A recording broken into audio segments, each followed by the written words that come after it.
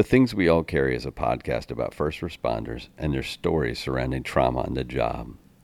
The intention of this podcast is to raise awareness and share meaningful conversation around a subject often viewed as taboo or simply ignored. Be aware this content may be graphic and it is real. It may not be suitable for children or adults triggered by this subject matter.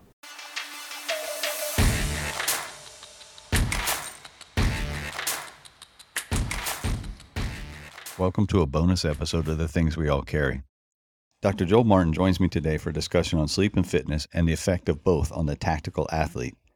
Dr. Martin is an associate professor of kinesiology at George Mason University. His research is focused on improving the fitness and health of the tactical athlete populations, firefighters, police, and military. His research has two specific aims. First, to understand current movement abilities and fitness levels of this population at various stages during a career. In addition, he hopes to use the movement and exercise interventions to improve the overall health of the tactical athlete. Dr. Martin also works in George Mason's SMART Lab. SMART is an acronym for the Sports Medicine Assessment, Research, and Testing Lab. The SMART Lab vision is stated as striving to enhance the quality of life for all physically active individuals through the development and improvement of methods for the prevention, recognition, and treatment of injury and disease. A quick reminder to help us build a community which not only recognizes but supports each other through the struggles and recovery. Reach out through Instagram at The Things We All Carry or email mystory@thethingsweallcarry.com to offer support and share your story. Please remember to leave a review on iTunes and give a shout out to any first responder you know, love, or care about. Y'all enjoy the show. All right, so how you feeling? You about ready here? Yep, I'm All good right. to go. Like I said, I'll start with that introduction, then I'll let you run with it, and we'll get into the questions. It works. All right, so joining us today is Dr. Joel Martin. He's from George Mason University. That's local to my fire department. He's just up the road from me. He's an associate professor of kinesiology at George Mason. He's a member of the SMART Lab, and that stands for Sports Medicine Assessment and Research Testing, and he'll get into more of that and explain what they're doing there. His interests for research revolve around the performance of emergency responders, and to that end, he's been working kind of a cooperative effort with my county for 5 years concerning health and fitness of the firefighters and first responders. How you doing, Dr. Martin? Good. Thanks for having me on the podcast. It was an honor to be asked to speak about some of the work we're doing and probably bring light to some of the issues that we're addressing in our research. Yeah, I look forward to this conversation. It's one that interests me, and I hope it's one that interests everybody in the audience because it's going to impact them at some point in their career. Yeah, definitely. I think my background is I come from actually an engineering undergraduate degree, but then I always enjoyed working out and health and fitness, and I found that a kinesiology, more of a performance side, was something I had more interest in. So I ended up going to grad school at Penn State and their kinesiology program for my master's degree. Then I really enjoyed my time there, so I stayed for a PhD. And then about 10 years ago, I came down here to Northern Virginia, accepted a position at George Mason University, and joined our SMART Lab. And then that kind of spurred a lot of the current work that I'm doing, which was somewhat of a transition from my graduate work, which was more in motor control and looking at how people control their movement. But since joining the SMART Lab, as a group, we have an emphasis on, I think, research that supports the community. And one of the groups I had an interest in was emergency responders, and particularly firefighters. So I think probably most listeners will understand this, but some of the challenges that you face are quite unique, and that you have to perform a lot of physical strenuous tasks, and then you also have these other stressors like sleep, which we'll talk about, environmental conditions. Sometimes you might have nutritional challenges too that are all impacting your ability to do your jobs. And for me, it's a big problem, something that's interesting for me to study from an academic standpoint, but also one of the probably the most important thing from the work that we're doing is there's also a direct benefit to the emergency responders and the firefighters in our community.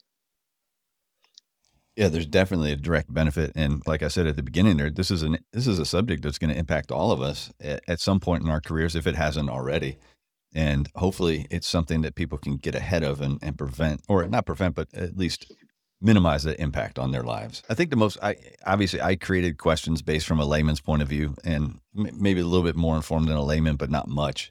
And I submitted them, and you went through them before we even started. So where do you want to start? I think the first question I had was that how are nutrition, exercise, and sleep codependent on each other?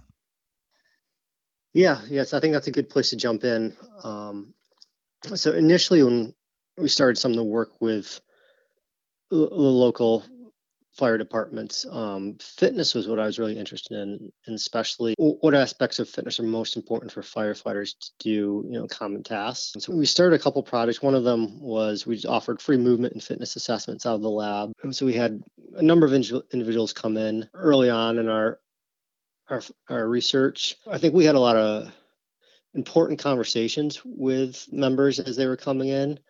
And one thing that kept coming up was some of the sleep challenges that they would say. They were or talk about how they were tired, or maybe something had happened in the last 24 or 40 hours that had impacted their sleep. Sometimes we had cancellations too, with as unexpected things. We had them scheduled to come in for testing, and they had to reschedule. I think the more we learned about some of the challenges faced through these conversations, we found that just looking at fitness was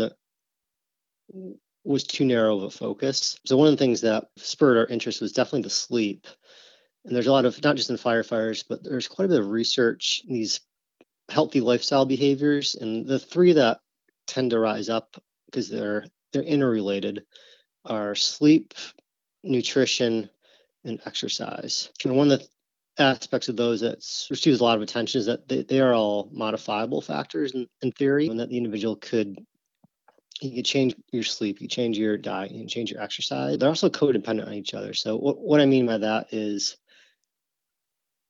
if you're eating poorly, that would negatively impact your probably ability to exercise. Is there certain nutritional demands that you need to exercise, and vice versa? For a lot of people, obviously their goal is to lose weight or improve their body composition, and then the diet and exercise become really important together because you need to be able to eat to sustain your fitness. But then the third wheel there would be a lot of research. I could probably send some notes later on a few studies to look at on the impact of sleep on both diet and exercise. But one of the interesting things, and I'm sure everyone who's listening can relate, is if you're sleeping, you tend to make poor food decisions. So a number of studies have shown that people who are sleep deprived will opt for higher calorie foods over healthier options. And the other thing that happens is if you're sleep deprived, you don't feel like exercising. So then that creates other problems. And especially for firefighters, when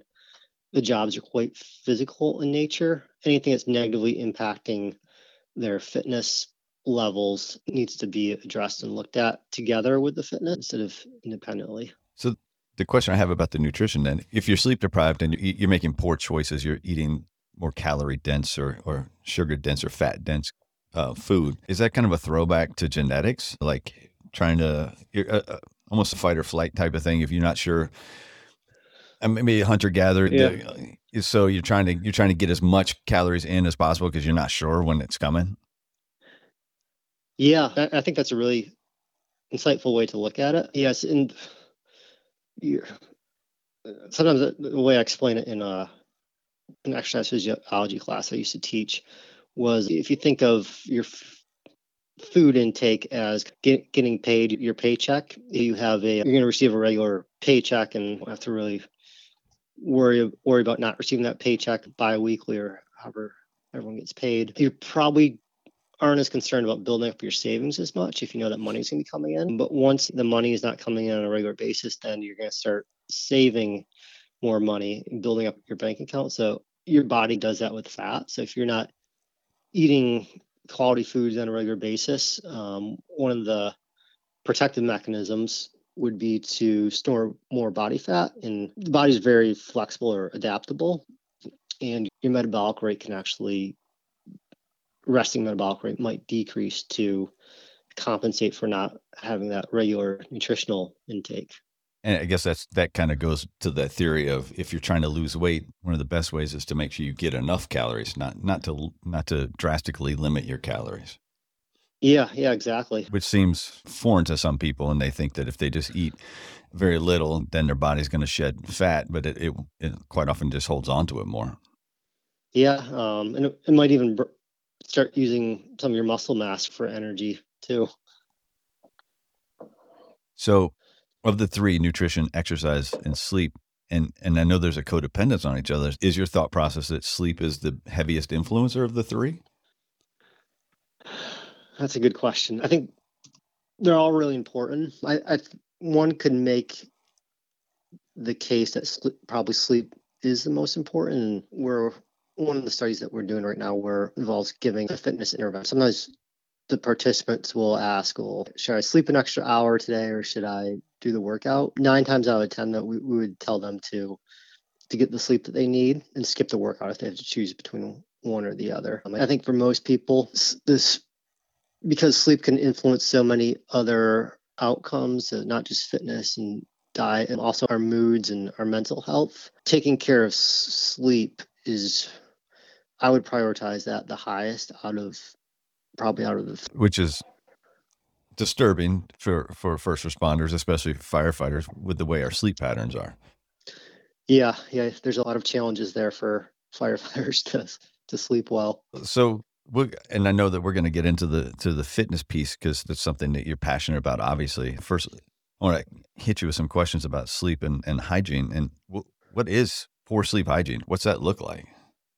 Yeah. So sleep hygiene's, I think, a word that maybe is being used more often. Sometimes it can be used interchangeably with like sleep health. It's just good sleep habits that are going to help to promote not just more sleep, but also higher quality sleep. So things like going to bed at consistent times and waking up at roughly the same time 7 days a week, not being on our cell phones or computers before going to sleep, things that are going to stimulate our minds and keep us up. Sleeping in a room or environment with somewhat of a controlled temperature so it's not too hot or too cold, because that would also disrupt our sleep habits, those types of things. A lot of times people will tend to focus on just the sleep quantity, and there's recommendations that we need 7 to 9 hours per night. So a lot of times people are focused on that. But some of these other things that would influence our sleep quality are just important to consider, and I guess trying to optimize one's sleep. Yeah, I think in the fire service we have a bit of the things we can't control. We can't control when a call comes in. If it comes in at 2:30 or 4 in the morning, it comes in. We have to respond to it. But we also do it to ourselves, because then when we're off duty, we don't set the setting appropriately for sleep, and we don't get the right amount of sleep, and then we throw in alcohol, and we're self-destructive in that manner. Yeah, that's a really good point about. I forgot to touch on that. The alcohol. Yeah, alcohol's, there's lots of literature that will show that really disrupts your sleep and the quality of sleep. And then I know the other thing that maybe you can also touch upon this, but the use of caffeine and energy drinks, drinking large amounts of coffee throughout the day, that can also make it difficult to fall asleep when you are able to find some time to sleep. Somewhere out there's a bunch of people that know me that are just shaking their heads and laughing because they know how much caffeine I consume, and it is a bad thing, and it's something I'm very cognizant of. I just haven't made that change yet. So that's a very valid point, and it's one that we see all the time, because you look in any refrigerator in a fire station, and there's going to be multiple energy drinks in there, and there's always a fresh pot of coffee brewing at the firehouse. Yeah, obviously there's probably some good reasons for that. I think maybe just being mindful of how much is consumed in terms of the caffeine intake, and maybe when it's consumed as well. We were visiting a local firehouse recently, and they were about to do some training drills, and they're joking around about drinking the Monster Energy drinks before the training drills. And I guess my sense is my outside sense from what I've seen, it's part of the culture, and I know those things can be difficult to change. Well, yeah, and it's an addiction. Caffeine is, let's be honest, that is an addiction. It's one of the more addictive drugs out there. So it's also performance enhancing to a point, but it can also cause some issues. Yep. Yeah, definitely. How do you start to recognize poor sleep hygiene in somebody, or how can one recognize it in themselves? Probably some simple ways to recognize it would just be constantly feeling tired and fatigued and run down. I think that would be one point. The issue with sleep quantity is that we all have different sleep needs. And we probably all know some people who they need their 9 hours of sleep per night, and then other people function pretty well on much less than that. So I think and this is one of the challenges that makes it hard to study from a research standpoint. Some of these individual differences in what you need, but probably starting with how you're feeling. If you're always feeling tired and run down, that would be a good indicator. And then from there's some other measures that you could start to look at, maybe start to actually quantify your sleep, and then you can make changes and see how it impacts your feelings of fatigue and tiredness. Yeah, and think that we're all chronically tired and fatigued. Our schedule is, for lack of a better word, our schedule is shit, and then we add in our sleep, and so it's something that we all need to take a second and recognize. And like I said, we need to make our changes on the outside because we can't make our changes too much on the inside and Hmm. outside of work and inside of work. And I know that second and third shift of a tour, you can see it in people's faces and you can hear it in their voices, and you just know, if especially if the first shift is one of those where you get your teeth kicked in. Second and Hmm. third shift are you're toast for the rest of that tour. Yeah. So speaking of that, we do get poor sleep. So I know there's physical and cognitive effects of poor sleep, and you hear this. I don't know if it's cliche. I know there's some science behind it that you can equate lack of sleep to basically driving under the influence. Yeah. I think I've heard or I've seen the research on that, and I can't think of any studies off the top of my head, but I know that there's been some research studies where they've measured different aspects of physical or cognitive function and compared it to people who were intoxicated, and frightful or scary that the measures were pretty similar in that in a lot of ways being sleep deprived is comparable to being under the influence of something. And I first came to know of you through one of the sleep study you had research you had done, and it was a published paper, and I'm going to link to that in the show notes when I release the show. But from that study, what did you take away from that? Yes, maybe I'll explain a little bit of the background behind that study, Okay. and then what type of study it was too. So I think that'll be important for the audience to understand. When we had started doing some of this fitness testing and we were realizing how important sleep was, of course we wanted to do a study on, but we hit some challenges with actually implementing a study where we collected sleep data on firefighters locally. And this is also around the time of the COVID-19 pandemic, so there was most of our research got put on hold for the time being. So what we ended up doing was we did a systematic review of other published studies that looked at the effects of sleep on physical and cognitive performance as well as just firefighter health. So a systematic review is a methodological approach to finding previously published studies within certain inclusion exclusion criteria. So we wanted all included studies to be with professional firefighters, and they had to report some type of relationship or effect between sleep that was measured and either physical or cognitive performance. So we searched a number of different databases and identified our inclusion criteria, and then synthesized them into the study that we had published. I think officially, yeah, it came out last year, but we were working on it a lot in 2020 and the first half of 2021. So we found 15 studies that met our inclusion criteria. The total sample of all the firefighters included in all these studies was about 1,600 firefighters. What we found when we took all the results from the studies together is probably not surprisingly that sleep had a negative impact on cognitive function. And I guess when I say cognitive function, that can mean a few different things. And basically, all these were negatively impacted. But things like just your attention to what's going on in your surroundings, decision making, so like speed of decision making, reaction time. Poor sleep negatively impacts all of those things. And then there are also some other health metrics that were reported in the studies that we include. So things like cardiovascular function, obesity, body fat percentage. Sleep tended to have a negative impact on those.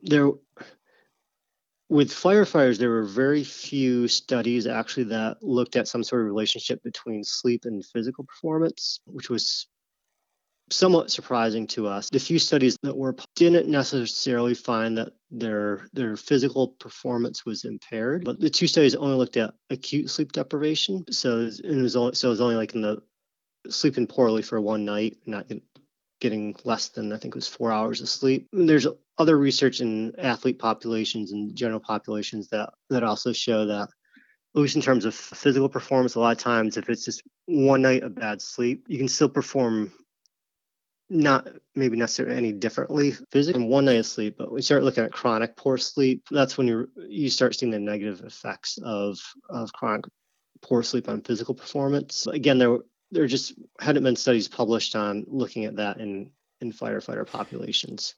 How do you define chronic poor sleep? What makes it chronic other than, I understand it's more than one night, but. Yeah, so usually it's at least a week of poor sleep, being sleep deprived. There's some different objective measures or definitions of sleep deprivation. Most of what I've seen would be less than 4 hours of sleep for about a week in a row. And you start getting to the chronic poor quality sleep. And is there a delineation between sleep deprivation and maybe this phenomena that we experience as first responders of disrupted sleep, or it's disrupted and it's also, I don't know, it's you sleep with an anticipation, so maybe anticipatory sleep where you're just waiting for that call to come. Has anyone ever looked at that?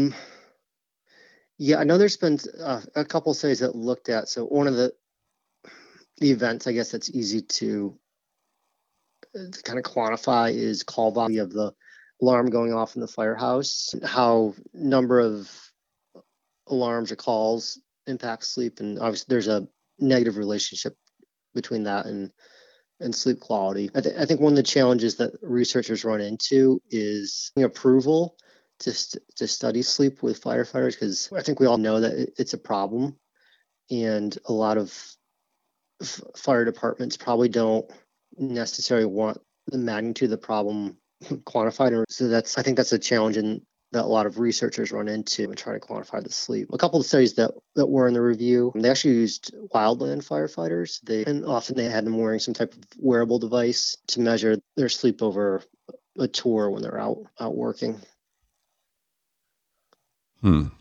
Yeah, it's that disruptive sleep is such a weird thing for firefighters especially. And it would be, I wish that a department would be forward enough thinking to say, hey, let's do this. Let's put a wearable on each of our firefighters, or maybe just to shift one shift of, if you've got A, B, and C shift, maybe A shift does it for 6 months just to see what A shift experiences. Mm-hmm.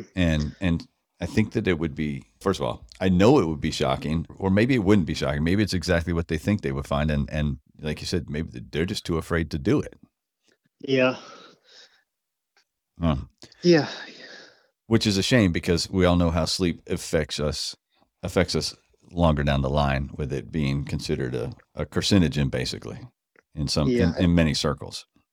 Yeah, I think there's definitely a need for doing some longitudinal studies like that, where you track a group of firefighters and start to look at some of the different factors that you all probably know better than I do, but that are going to influence their sleep. Maybe like, what station they're at, because you're going to have busier stations, less busy stations. Some of the differences in culture, maybe within a station, and other things that are going to influence sleep and the culture around. And tracking these individuals for not just weeks, but probably months, maybe even years if possible. And then I guess more putting on my research hat, just understanding these longitudinal changes, then we know. Also look at how many years of service a firefighter might have, and starting to correlate some of maybe the negative health changes with some of these sleep measures that we're seeing, to try to really identify how much of an impact sleep has on some of the the health consequences that firefighters are experiencing. Yeah, it would be, to me, it would be fascinating to see that study. And I would actually, and from a, I don't know, from, I don't want to use the word troublemaker, but from a troublemaker standpoint, I'd like to see what the reaction from fire departments would be, and how they modify what they do with their firefighters. I don't know, and maybe that's also part of it. They just know that there's nothing that they're going to be willing to do, and that makes me a little nervous. So to get a study done is obviously the first step.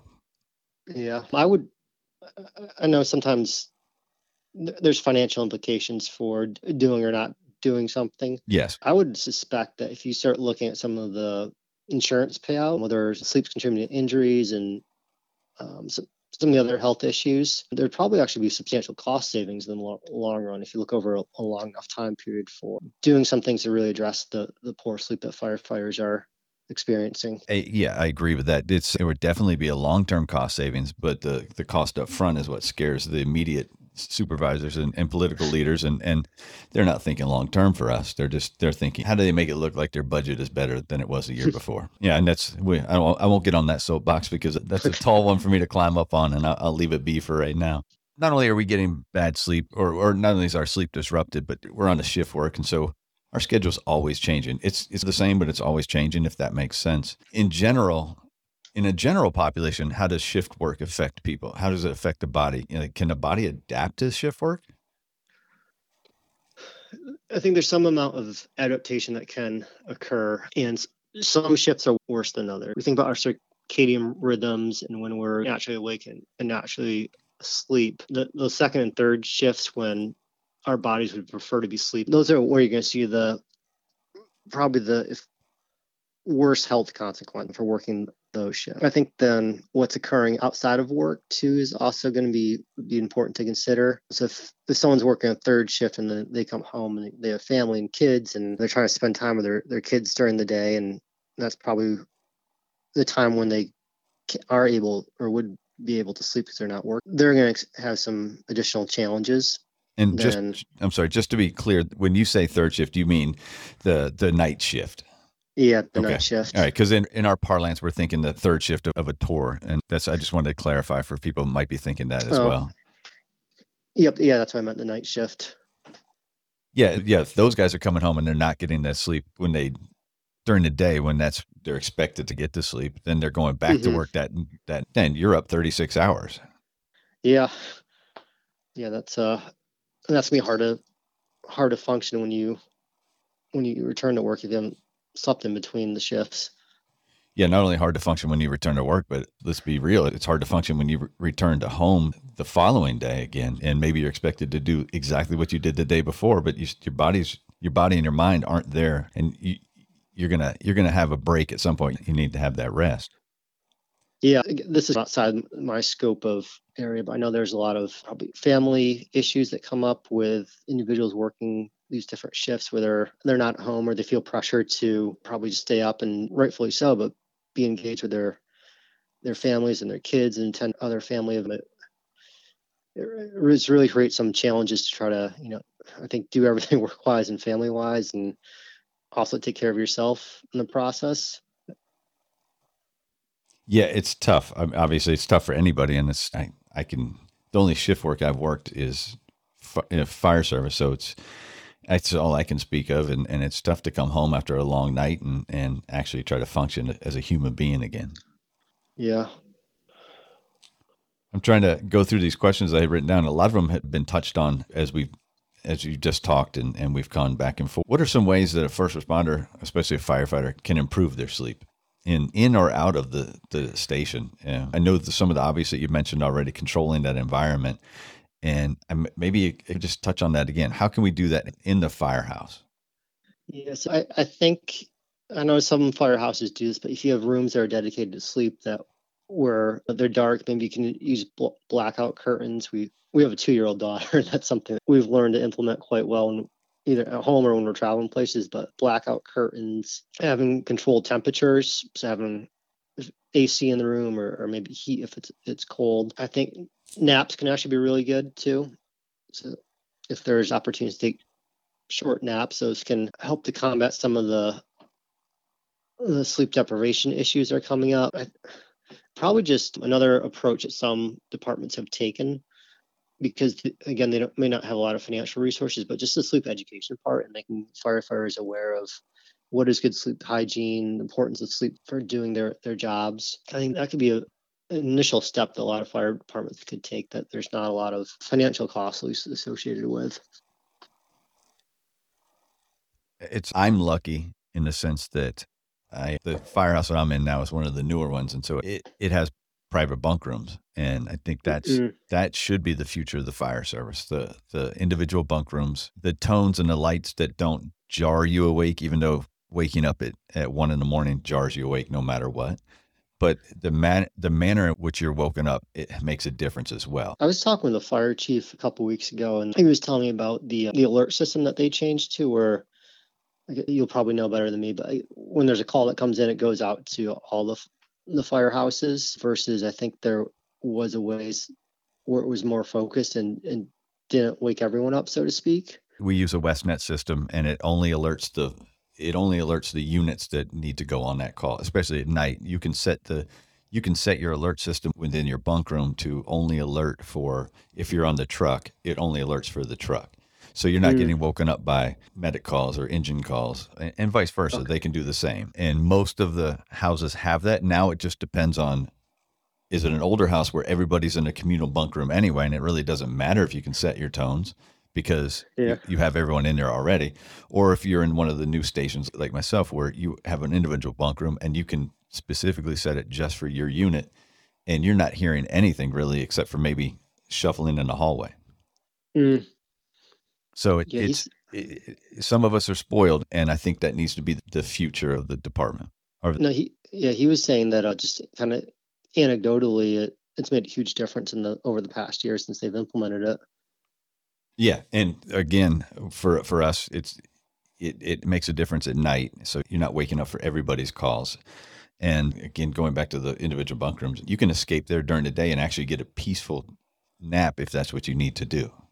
And it's a game changer, to be honest with you. All right, let's see. You touched on wearable devices briefly, and I think they're important. I know most of it's a growing thing amongst my crew because they're all comparing their Garmin's nowadays and their body batteries. And so I wear a Garmin and it tracks my sleep, but I also wear a Whoop and it tracks my sleep as well. And so it's very interesting because you can see the ups and downs on a nightly basis, and then you can extrapolate that out to weeks and months. But then you can also see the effect of a call on the body immediately. You go from 40 beats a minute in bed to 152 beats a minute on a fire scene. And that's in a matter of 2 to 3 minutes. It's a jarring effect. One of the things I think is interesting about wearable devices is, do you ever see that as a tool at some point where maybe it's a fit for duty assessment?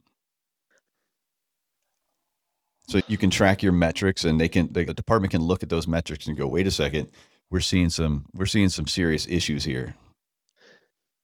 Yeah, I think that could be a great application of it. There's sports teams have been doing similar things for a long time now, and not just with firefighters. I think some of the other tactical populations borrowing some of the frameworks that they've used in maybe higher level sport for monitoring athlete performance and recovery would add a lot of value to firefighters, and probably assessing their state of readiness or kind of early prediction or early alert to potential health problems. And yeah, like you were saying, that there's so many wearables now that they have fairly good accuracy, or actually probably reliability is more important if you're just look at one person and you kind of track their changes over time. You have validity and reliability. So validity would be how well the device agrees with, say you're looking at sleep and how many hours you sleep versus the true value. And then reliability is how consistent the measurements would be.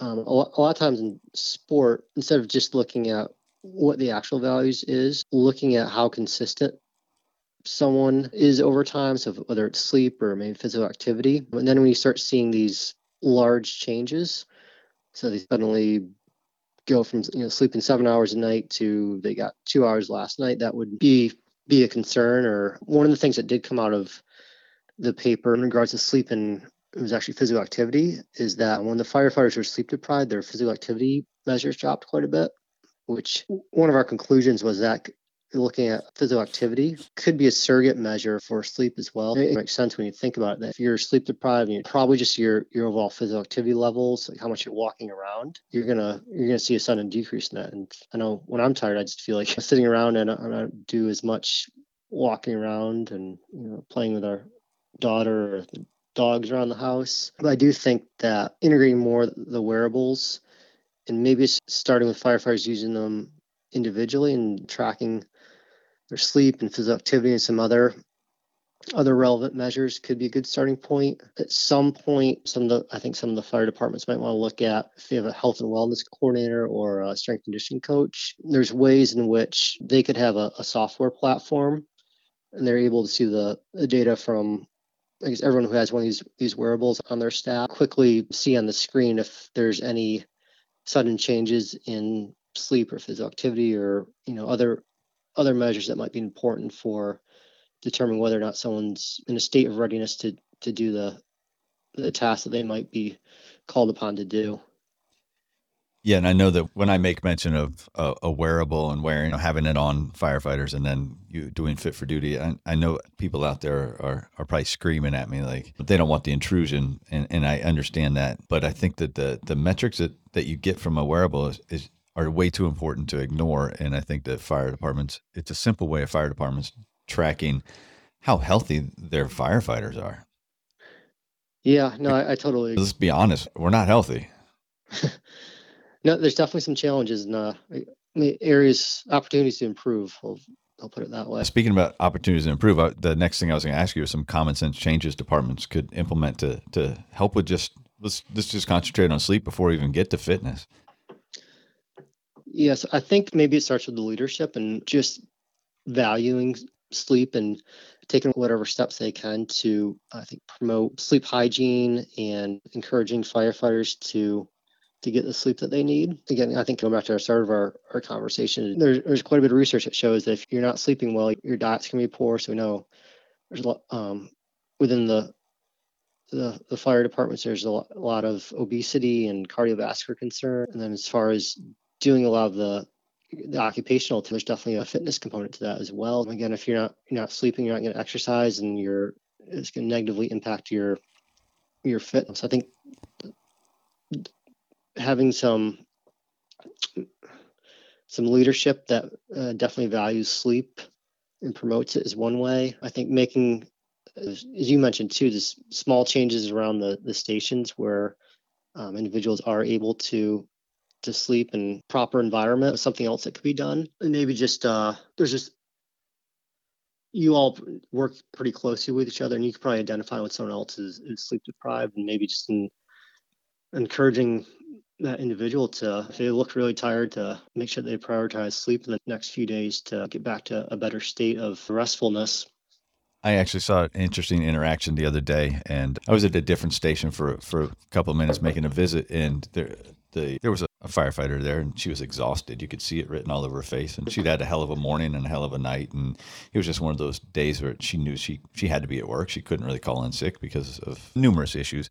And on her way out, I heard the chief say to her, "Say the only thing you're assigned to do this afternoon is to finish the lunch and then to go take a nap." And that's a huge change in and of itself right there, because there's still this prevailing attitude of, oh, we don't need this sleep. This is what we do. We power through. We man up, for lack of a better word. And if you can't hang, then what's wrong with you? But for that chief to recognize what she needed and he did. He prioritized it. He said, that's what I want you to do. So not only prioritized it, but it gave her permission to be comfortable with that idea of just going and taking a nap. Mm-hmm.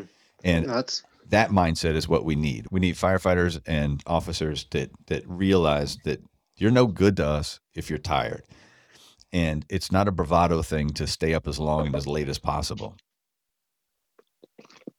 No, it makes me happy to hear that that happened. Yeah, I was happy to hear it as well, and it's something that needs to be pointed out and applauded more often, because I think more leaders need to realize that's what's best for your people is what's best for your department. Mm-hmm. So I think we've beat sleep down and we've beat it to death a little bit there. So I know we were going to talk about some role of fitness and the ability to perform. And this is your specialty because I know what you've been doing with our department. So maybe you want to explain that process, and then we can get into what you mentioned you wanted to talk about with the fitness testing. Yeah, sure. So that's probably what kind of initially got me interested in the is, I mean, as a firefighter, you do such a variety of tasks, and there's all these different areas of fitness that are important to do, firefighting tasks. There's aerobic fitness. I know there's the recommended VO2, about 42 for the VO2, but there's also, you have to lift heavy objects and heavy people, so you need to have a certain amount of strength and able to do that. And then a lot of the tasks there require high levels of upper body muscular fitness as well. So lifting and moving objects repeatedly. So one of the areas that we got into was just doing these fitness assessments and trying to figure out what are normal levels of these different areas of fitness for firefighters. We also do some movement assessments too. So there are different movement screens that are used in the field of exercise science. Kind of watch how people do basic movements like squatting and balancing and moving their arms to try to see what the overall movement quality is, not just flexibility, but looking at how one might perform these multi-joint movements. They're going to be one of the areas is also reducing that we're interested in is reducing injury risk. And are there movement screens or fitness tests that are associated with higher levels of injuries? So that's one area that we're into. There's some challenges too with what tests might be implemented within a fire department depending on resources and what equipment you have. So most of the tests that we do now don't require a lot of equipment. They might be body weight, but the challenge that comes in is assessing muscular strength. We've started to look at there's something called the isometric mid-thigh pull, in which an individual, they basically pull on a fixed bar and see how much to lift up. So it's like doing a deadlift to see how much force they're able to produce. So you're lifting from the floor. Yeah, so it'd be like a bar that's attached to the floor or structure on the floor. That's a dummy drags, and the average person's getting a lot heavier nowadays. Yep. That's becoming increasingly important for firefighters. And I know that low back pain is quite common among firefighters. So that could trying to lift someone or something heavier than you're able to lift can obviously cause a back injury. That's one area that we're interested in right now. And something else that we've added on. So we started by just offering these movement and fitness tests, and we give some general recommendations to the individuals who came in for tests. We're now starting to offer extra 8-week exercise programs to follow up. Based on what we see in the fitness testing results, we give these participants exercise programs to follow. And then we would do the post testing to see whether or not there's been positive changes in these different areas of fitness. We're doing we've been delivering the programs online because we know that one of the challenges if fire departments were to have a health and fitness specialist, which some do now, but some don't, would be to being able to actually travel around and reach everyone to do fitness testing and give them exercise programs. Having some type of online or virtual delivery of the program seems to have some benefits in terms of actually being able to deliver to where now one person can reach a larger number of firefighters from the county or department. So that would be another project that we're currently working on right now to see if it's effective with firefighters. And what kind of changes are you seeing? Well, first, before we get to changes, what are you seeing fitness-wise? Because I know you're specifically talking, I believe this is what you told me last time we spoke, is specifically with one county, correct? Prince William County. What are you finding with the participants you've had? What's the fitness level been like? It has been, we had some participants who were encouraged to participate in the program, and they had slightly lower levels of fitness, so they knew they wanted to improve their fitness.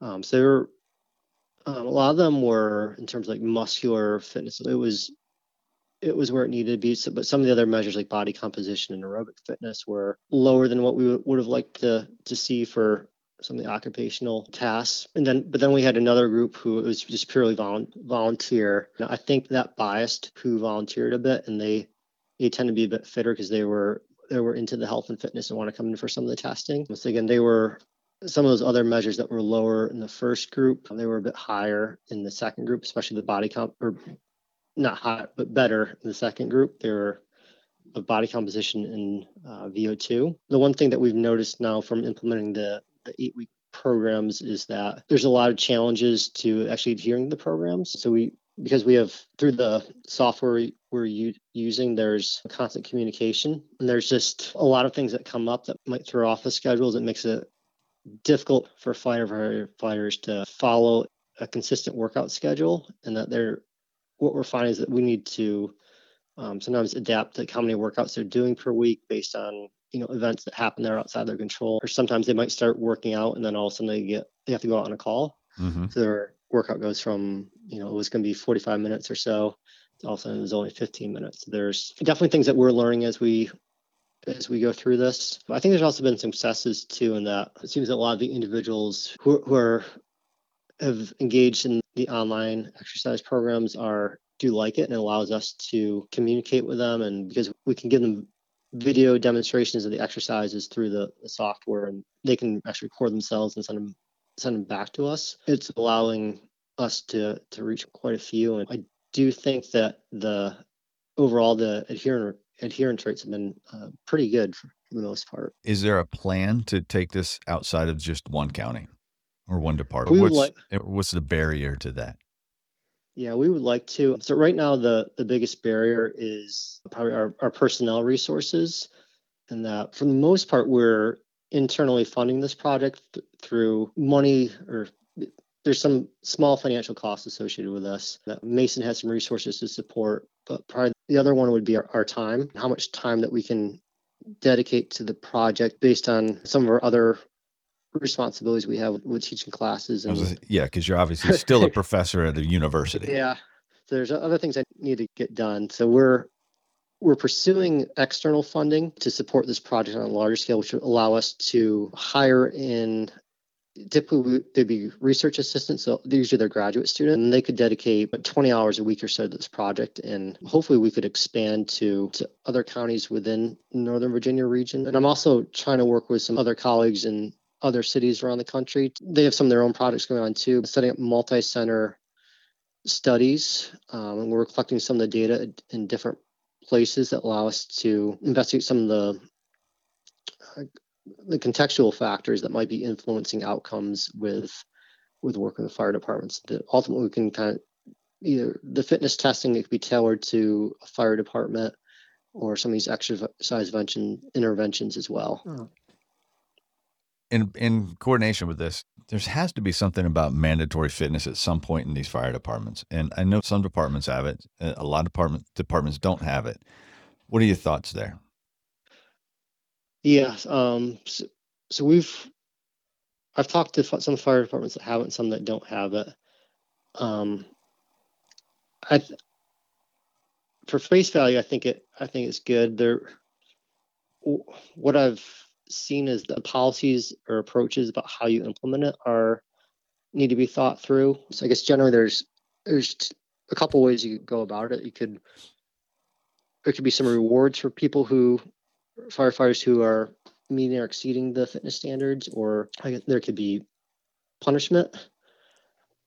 Oh, there's that word that fire departments don't want to hear when it comes to physical fitness. Yeah. I think that there needs to be some standards, because the tasks that are asked to perform, there's obviously a physical requirement to, I don't know, if you have to lift and move a person or a certain distance, you have to have some amount of strength to climb up the stairs. There's some amount of lower body endurance and VO2 that's needed. So I think not having any standards is probably not the best approach. And I think it can also encourage, because we know that some of these other factors, such as sleep and diet, are going to probably work against firefighters over the course of their career. Having some fitness standards might likely counteracts that. I know there's one fire department who has implemented mandatory fitness testing, and they're seeing if you look at from year to year, they're seeing positive changes in the fitness tests that they've. You can conclude that as a whole, the fire department is at least not getting worse. It looks like they're getting slightly fitter every year. That's positive. Yeah. That's definitely positive. What other research areas are you concentrated on nowadays? Yeah. This would be outside of just firefighters, but there's a lot of interest in this idea of operational readiness and how do you predict whether or not someone's operationally ready to do their job. We're working in a couple of groups and looking at different measures for assessing physical readiness and then cognitive readiness too. And most emergency responder position you need to have some amount of both of those, and it might depend on what your role is within in that unit. So obviously there's wearables that can give us some measures, more and more other biomarkers. There's been a lot of interest recently in biomarkers that might be in our saliva that would indicate whether or not someone's in a state of readiness to perform their tasks. Things like cortisol could be elevated if someone's stressed. Going back to sleep, there's probably changes in hormone that could indicate that someone is sleep deprived. So there's other things too. Hydration is another factor that can make someone not operational ready if you're dehydrated. So we're in talks with a couple of groups about how we might conduct a study around those. And I think one of the sticking points is we have to be able to define operationally ready, which is not easy to do. And then how and what do we measure to determine if someone's operationally ready? Yeah, that's a delicate question, isn't it? Yeah, it turns out it really hasn't been defined. People have their different definitions of what is operationally ready. If you had your way, what would the definition of operationally ready be? So I think it's not so much about the upper limits of your current capabilities. So I'll give an example. So if someone was extremely fit and they could bench press 400 pounds and they could have high VO2 max, they could run a mile in the 5 minutes. They're very fit, so you would assume that they are able to probably do physical tasks. Suddenly, if you throw in that they're sleep deprived, they haven't slept in 2 days, they haven't eaten anything, and maybe they're dehydrated, even though they're like super fit in that state, they're not operational ready. So more and more, we've been looking at you have some constant factors about someone, some of their fitness and overall just general looking at these acute stressors that are going to make someone not operational ready. I think going back to, I went on a bit of a sidetrack there. Looking at someone's maybe current state and whether or not they have the minimum capacity to do certain tasks. And then there's going to be different types of tasks. So I think you have to consider what percent of a task is just physical versus what's cognitive, and what's the percentage of each of those to try to figure out someone's operational. I think it's defining what's the minimum necessary levels of whatever is important for doing those tasks, and then where is the person relative to that. Now you probably want some sort of safety standard where there's some amount over the minimum threat. I don't know if they necessarily have to be. There's more benefits to having them being maximally fit or in terms of the cognitive abilities. Is it possible to still get into your program? Yep, we're actively recruiting participants. I think it's a project that we want to keep going for years. So if anyone's interested in participating in the program, all they would have to do would be to email me, and then we would get them scheduled to come and start with their baseline assessment. And how do they reach out to you? How do they get into? So email is the best way. So my email is jmarti38@gmu.edu. So I can also send to you, maybe we put that in the show notes. Yeah, definitely. Whatever links you want, I'll throw into the show notes, and that way people can go to the page and just download it, or not download, but copy it and find you. Yep. Yeah, that'd be great. I have 2 questions I ask all my guests, and Okay. I'm surprising you with it because I forgot to mention it to you. So I'm sorry. It's been one of those mornings around here, as we talked about before it came on air, lack of a better word.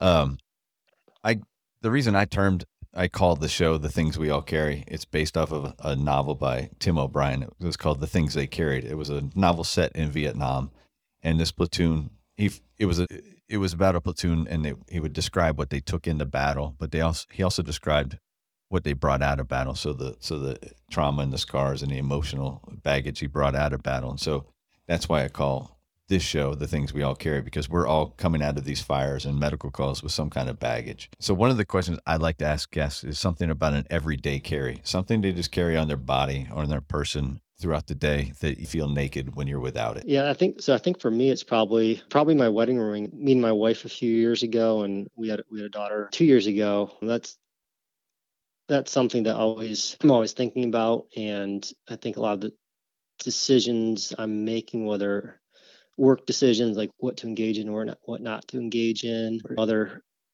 behaviors I'm doing, it just comes back to me and just thinking about what's best for them and our family. And I'm going to jump on top of. I'm going to ask another question according to things you might carry. Do you wear a wearable right now? I do.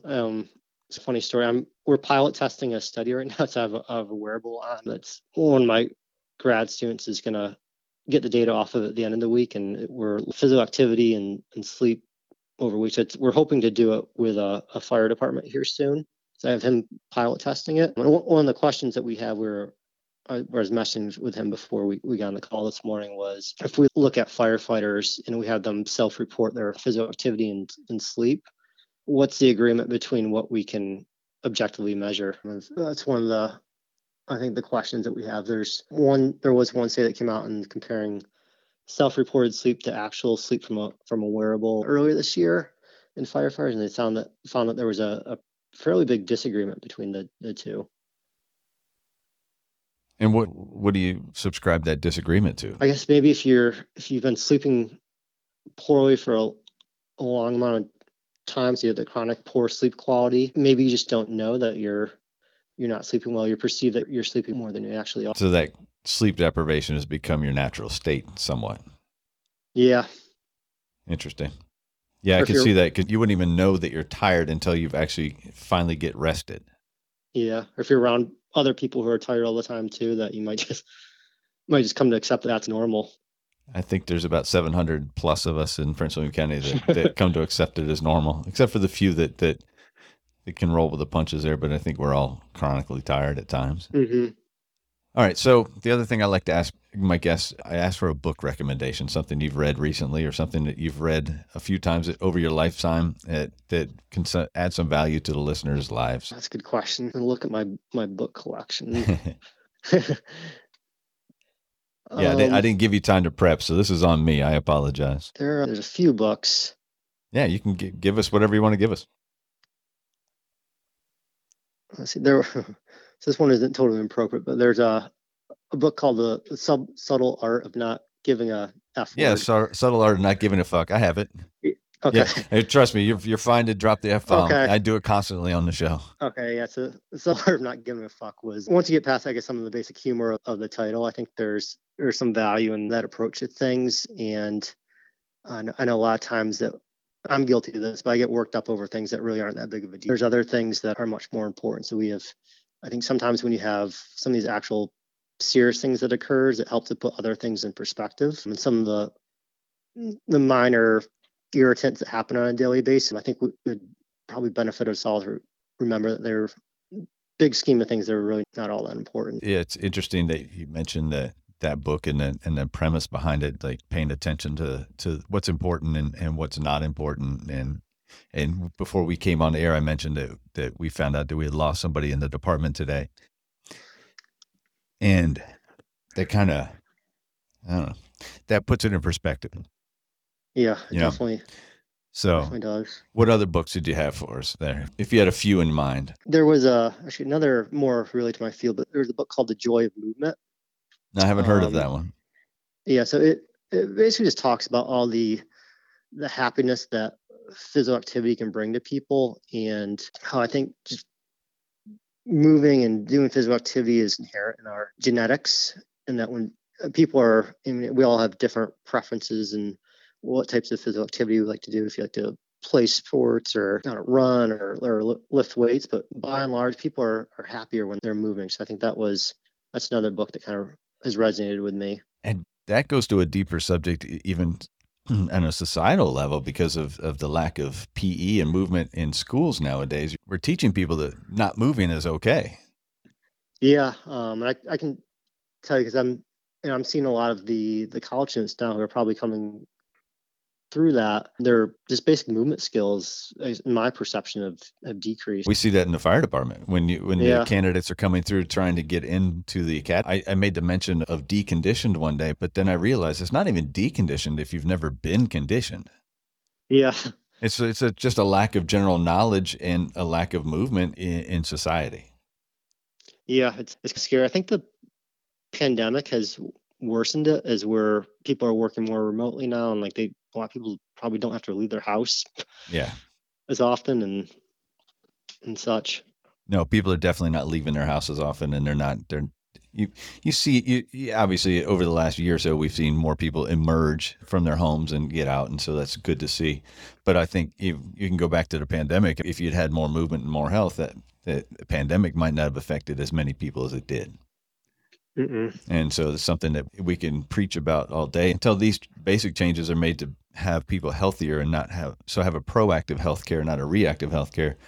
Something like the pandemic is always going to affect the general population very rough. I appreciate the conversation, sir. No, this is great. And I really enjoyed talking about these issues, and hopefully that we can keep doing more to support Prince William County and I think just the fire service as a whole across the country. Yeah, and I think I'm probably going to get bombarded with some questions from this episode, so I might reach back out to you and try to clarify some stuff and move on from there if you don't mind. No, I'm happy to help. All right, and I might be sending an email and get into this program with you. I'd be interested to see what it's all about. Okay. So I will link to your information in the show notes, and it will be in the introduction as well when I record a proper introduction for the show. And then hopefully people will reach out to you and either ask questions or get involved in your program. Yeah, that would be great. I thank you for everything you're doing for us, and keep it up. And hopefully we start to see some positive change in our department and across the fire service. Yep. Yeah. Thank you. I really enjoyed this call today. Thank you. I appreciate it. And take care and have a good rest of your day. You too. All right, I'll talk to you later.